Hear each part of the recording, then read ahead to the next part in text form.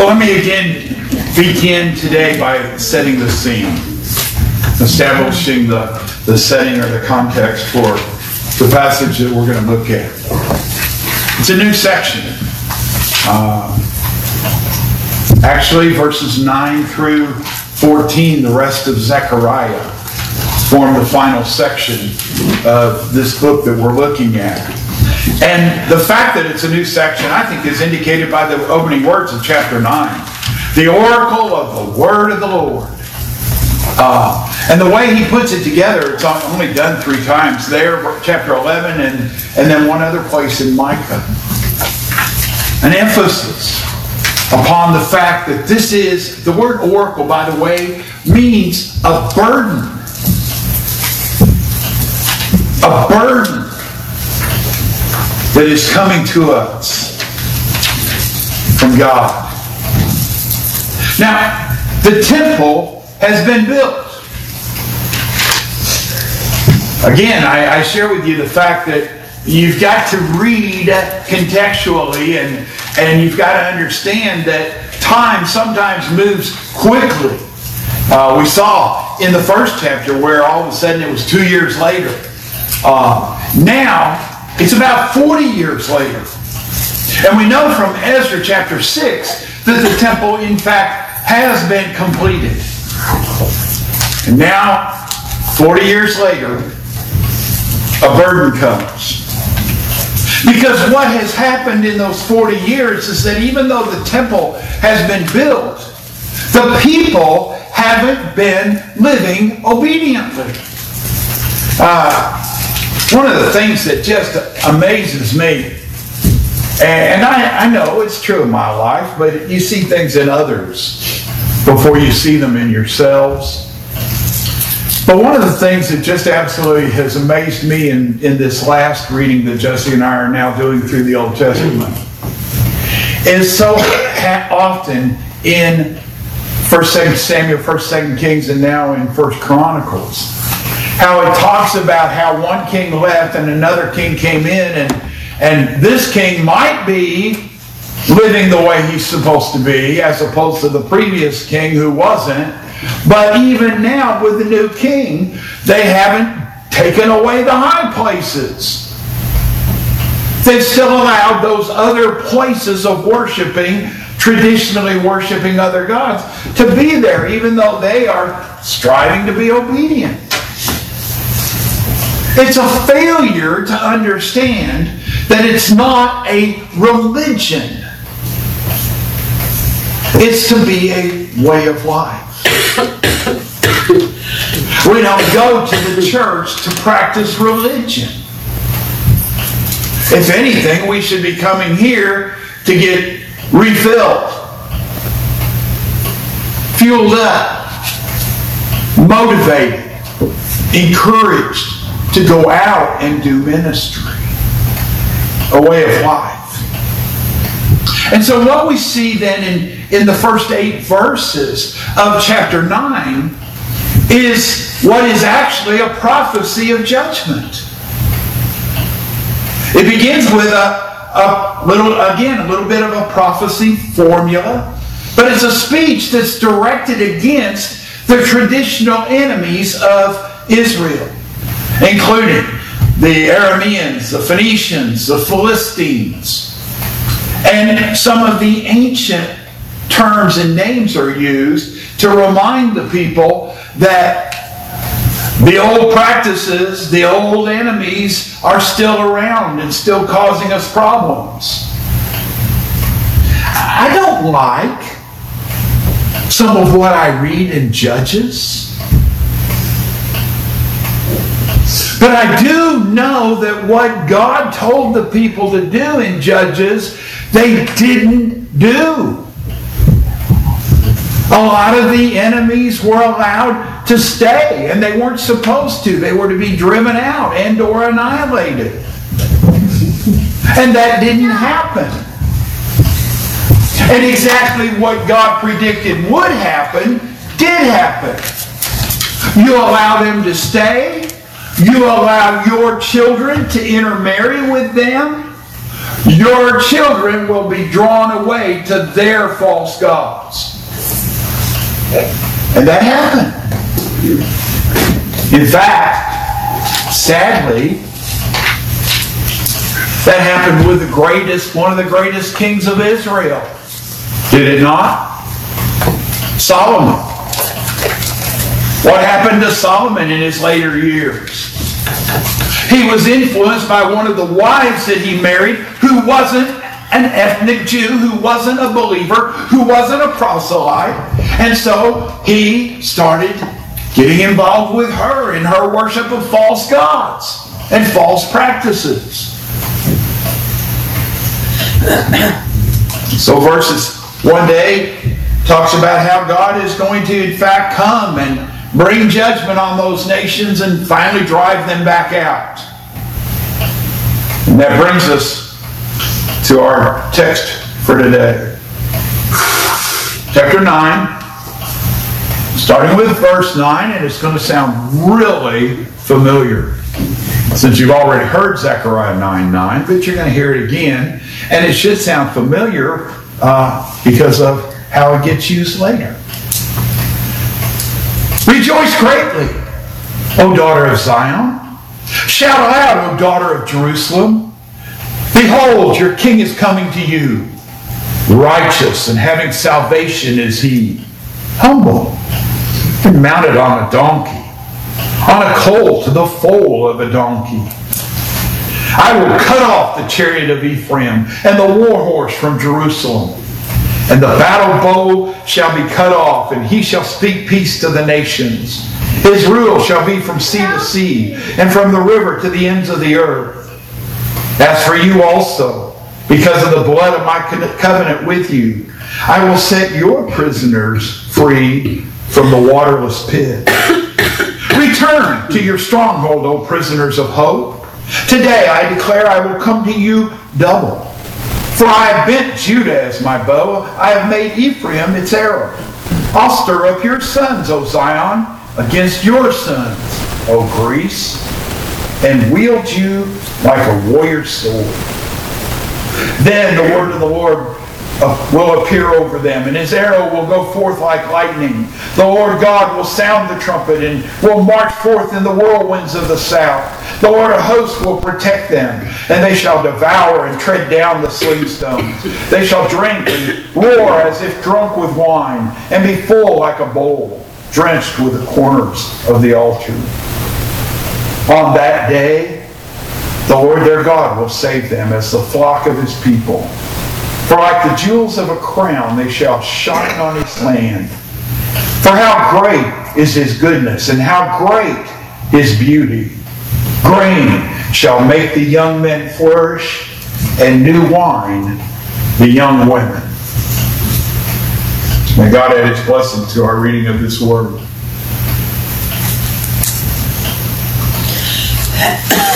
What we see in these verses is, first of all, a proclamation about the coming of the Prince of Peace. This passage that we're looking at this morning on Palm Sunday was quickly recognized by the early Christians to have importance regarding the fact that Jesus was, in fact, the Messiah. I believe that it easily began to be used in the New Testament time because, and I'm not sure, I haven't really seen any evidence in terms of Jewish rabbinic literature, but I know that as the disciples began to look back on the life of Christ and all that had taken place, and the Holy Spirit is starting to encourage them and remind them, I am sure that what they saw and experienced in that last week of Jesus' life, the cross, the resurrection, and yes, even the triumphal entry, began to remind them of these passages in the Old Testament that were very clearly fulfilled in the life of Jesus. I mean, Matthew 21 and John 12 both refer back to this prophecy of Zechariah in chapter 9. And I believe more and more that the cross is what needs to be the center, the primary, the most important principle in our understanding and interpreting the Old Testament, especially Isaiah, and also in terms of how you and I should live. I think we should be living victorious lives. And I don't think we should be living victorious lives because of the empty tomb. You say, well, that really sounds strange. Well, maybe I can clear that up next Sunday when we're dealing with the empty tomb. I think we should be living victorious lives because of and in the manner of how Jesus showed us what living victoriously really means. It doesn't mean having the big, powerful hand like Rome had and using that old, ugly cross to embarrass, to torture, to victimize people. No.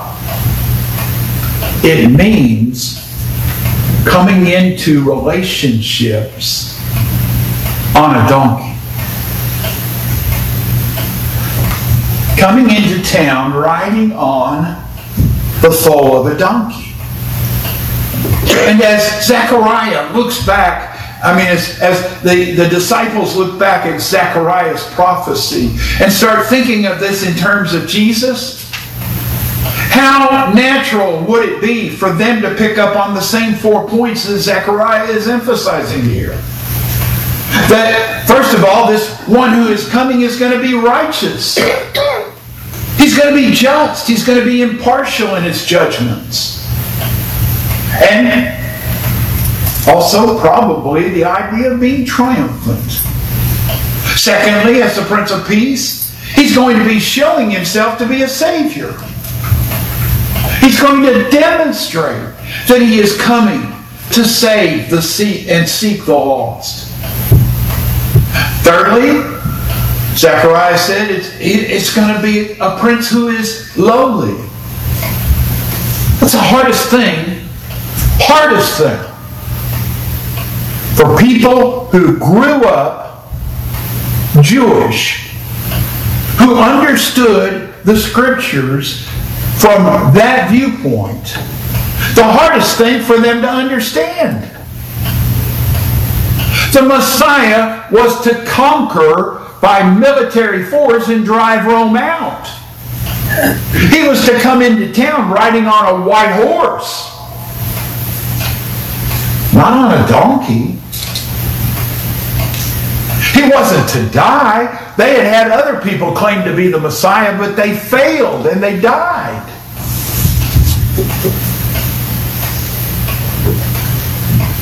I heard a Jewish woman, not just ethnically Jewish, but still an Orthodox practicing Jew, say, I do not still accept Jesus as my Lord and Savior and as the Son of God. But I'll tell you what, people who have the love of Jesus in their hearts and truly live the lifestyle that he taught as a rabbi are the ones who are making positive, significant impact in this world. And she did say, you can pray for me. And I said, I will. She's not far. She's not far.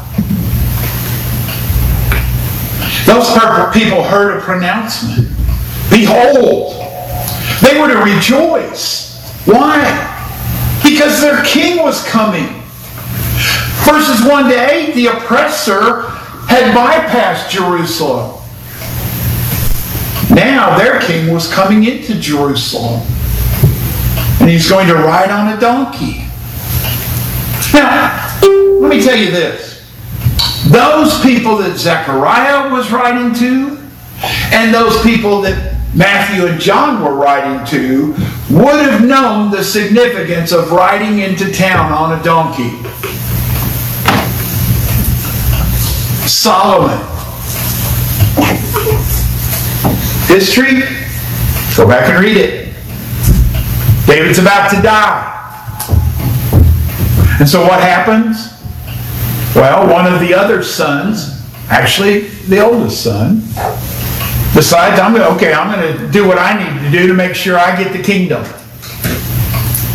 And when the word gets heard about that taking place, Nathan the prophet quickly gets to Bathsheba and says, hey, we got to do something. Here's what's going on. And so they get David, before he dies, to make the pronouncement that Solomon is to be the king. And they do what? They put Solomon on a donkey. And he rides with the people, proclaiming him to be the king. And as was told to us, a foal, a young animal, not yet ridden, still running around behind the mamas. And on that Sunday, when Jesus arranged the precise fulfillment of the prophecy of Zechariah, he did it because he wanted to declare himself to be the coming Messiah, but to be the Messiah who was coming in peace, not in force. The Messiah who was going to tell us to lay down our weapons and to be willing to sacrifice our lives. I don't want my wife and my kids to suffer. But I'll tell you what, I would be honored to suffer and die for the sake of my Lord and Savior, Jesus Christ.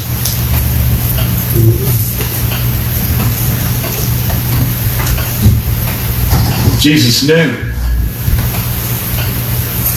the prophecy of Isaiah, chapter 9. For unto us a child is born, unto us a son is given. And what was he to be called? Yes, Wonderful Counselor. Yes, Mighty God. Yes, Everlasting Father. But listen to me, Prince of Peace. But also notice that Zechariah saw three qualities of the kingdom of that coming priest. Prince, I mean. It was to be a peaceful kingdom. In the day when the Messiah enters Jerusalem, God would cut off the war chariot, the horse, the battle boat from its people. All of the apparatus of war would disappear from the kingdom ruled by this prince.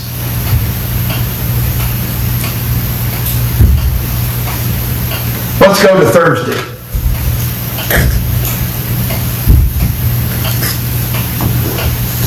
He's being questioned by Pilate, the representative of the power of the fist. Is it true that you're a king? Jesus says, yeah, but my kingdom's not of this world.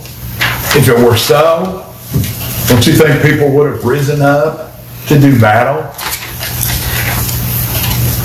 You see, I don't understand. I really don't. I've tried to be sympathetic, but I don't understand how anybody can think that anything that happens with the nation of Israel, physical nation of Israel today over in the Midwest, has anything to do at all with the Bible and the prophecies. The church is the new Israel, scripturally speaking. We are the people of God. And we're living in the last days, and we've been living there ever since Jesus ascended.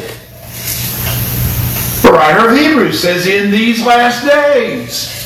Peter says there will be scoffers, and they are these people that are doing this.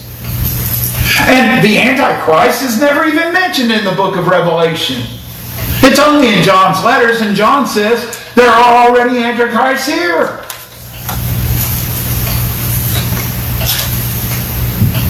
This would be a kingdom of peace. This would be a united kingdom.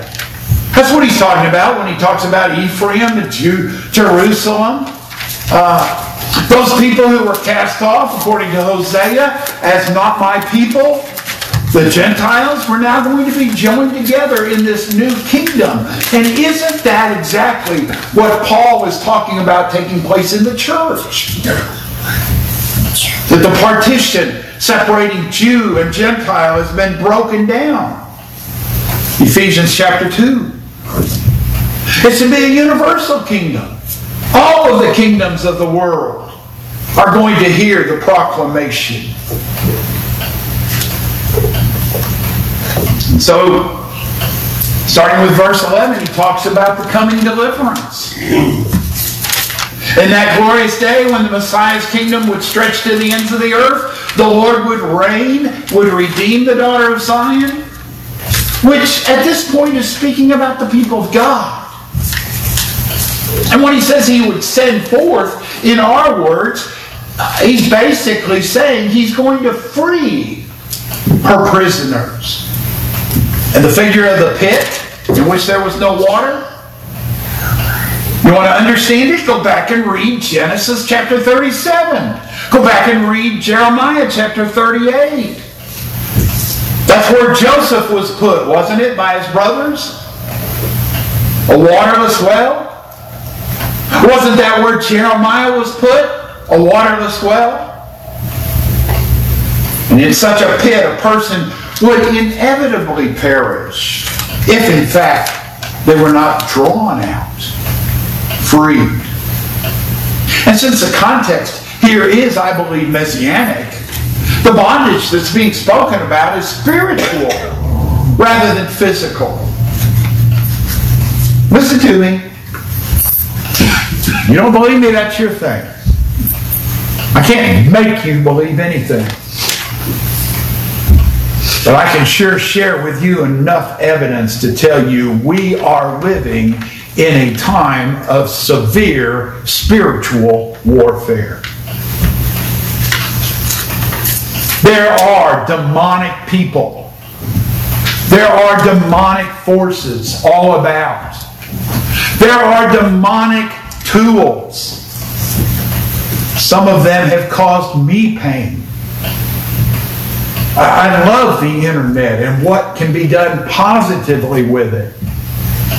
But I'll tell you what, the internet is a dangerous weapon and tool. People are being taken advantage of, being lied to.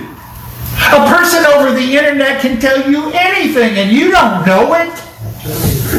You have no way to know it until you actually can see face to face what that person is doing.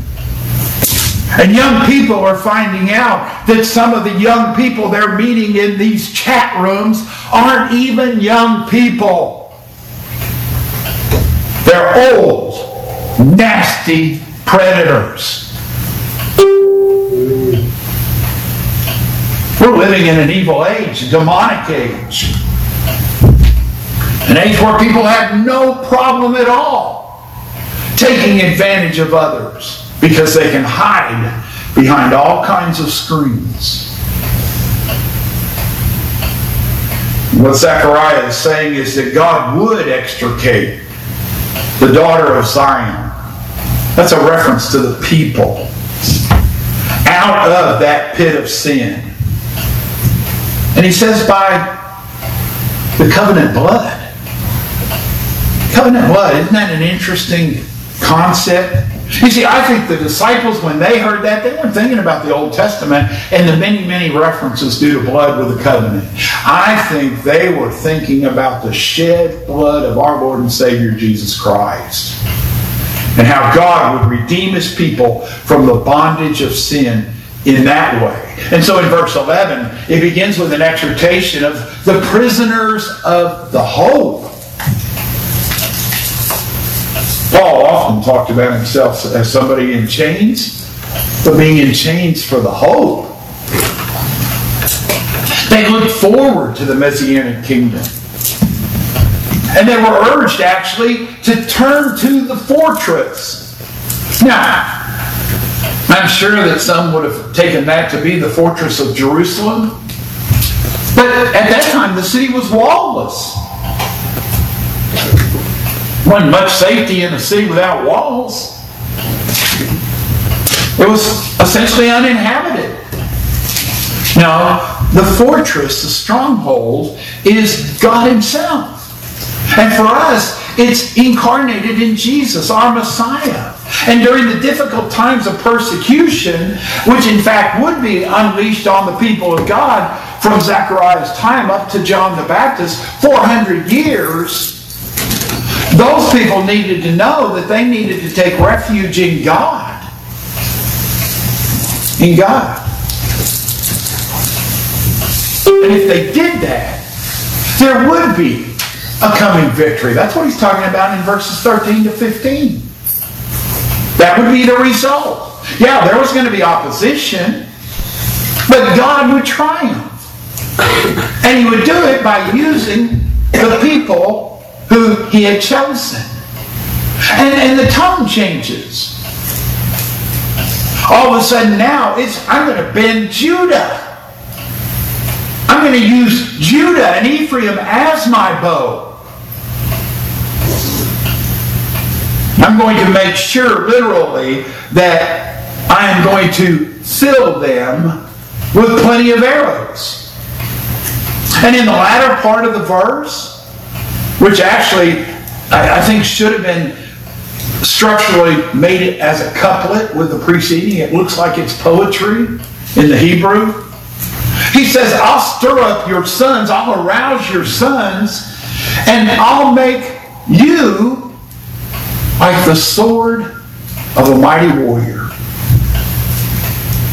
The mention of Greece, by the way, in this connection is not without significance. If you look at some of the writings of the rabbis, one, for instance, Rabbi Rashi, in reference to this verse, says, after Antiochus takes the kingdom from the hand of the king of Persia, and they ill-treat you, I'll bend Judah that they may be to me like a war bow, and they shall make war against those nations. By the way, in the 2nd century before Christ, during the period of the Seleucid kings, the Greek kings, huge armies, again and again, put down the rebellions of the Jews in the Palestine area. But the son of Mattathias, known as the Maccabees, one of those intertestamental books, good historical book, probably not inspired, probably not to be understood in that way, and so we don't include it in our canon of the Bible, although it is in the Roman Catholic canon. The Maccabees did rise up, and in fact, do you know what their number one weapon against Greece was? Their willingness to be martyred. 7 sons of one mother, all martyred. Sacrifice. A willingness to do with that. And the metaphors change then in verse 16 to sheep and precious jewels. But also something else that changes. We get the phrase, on that day. It occurred back in chapter 2 and chapter 3. But it now appears frequently in the remainder of the book. Chapter 11, chapter 12, chapter 13, chapter 14 all have references to on that day. What day? I think the change here is to the day of the Lord, Judgment Day. A day in which God will judge the nations. He'll restore the faithful among the covenant people.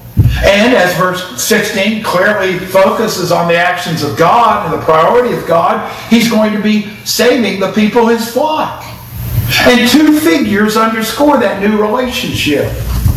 First, the idea of being God's flock. God is a good shepherd. But secondly, The people being precious to him like jewels in a crown. Redeemed. Now, viewing the scene of the redeemed people, the jewels, the crowns going and coming in their own land, the prophet cries out, Zechariah cries out in exclamation of amazement, how great is God's goodness. This is the background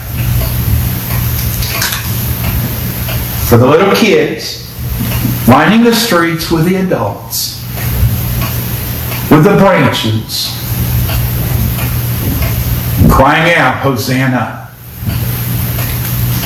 The King is coming. How great is his beauty.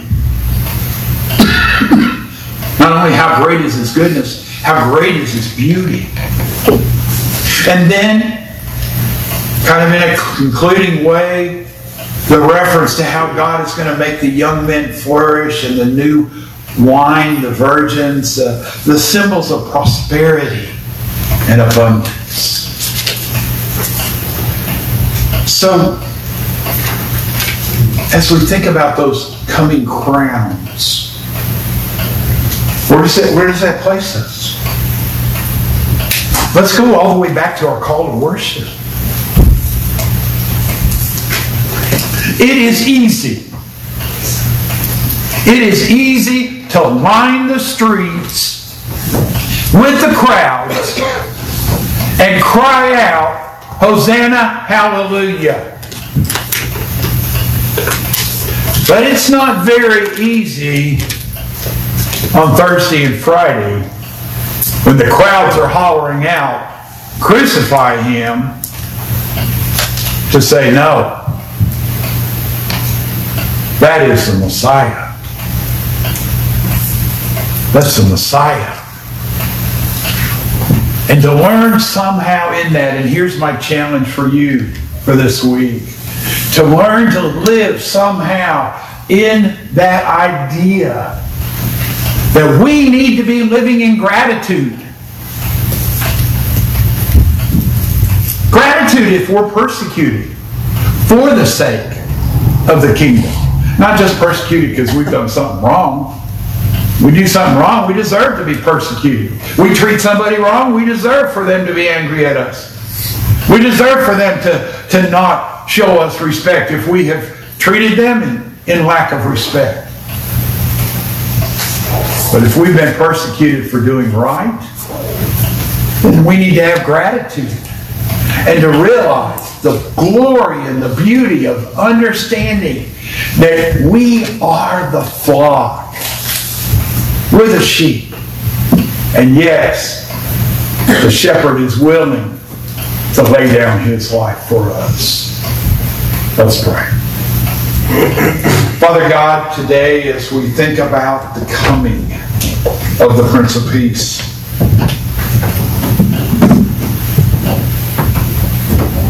coming into our lives, first of all, before he can ever come into the world, coming into our attitudes and our behavior before he can ever come into the lives of people that we encounter. Because they really don't care how much we know until they're able to experience and understand how much we care about them. And so today, as we think about that great entry of Christ into Jerusalem in a humble way, a lowly way, a sacrificial way, going in and yes, even cleansing the temple, stopping the sacrifices, not violently overturning tables, but doing that which was necessary to stop the sacrifices because the sacrifices weren't being done in the right way, with the right attitude. Forgive us when we go about proclaiming our religious deeds and our acts when our hearts are not right. And help us to learn how to live in gratitude, modeling the Prince of Peace in all that we say and do. We pray this in the name of your Son, Jesus. And all God's people said, Amen. Our hymn of commitment is Heavenly Sunlight. We'll be singing just 2 verses. Let's stand and sing.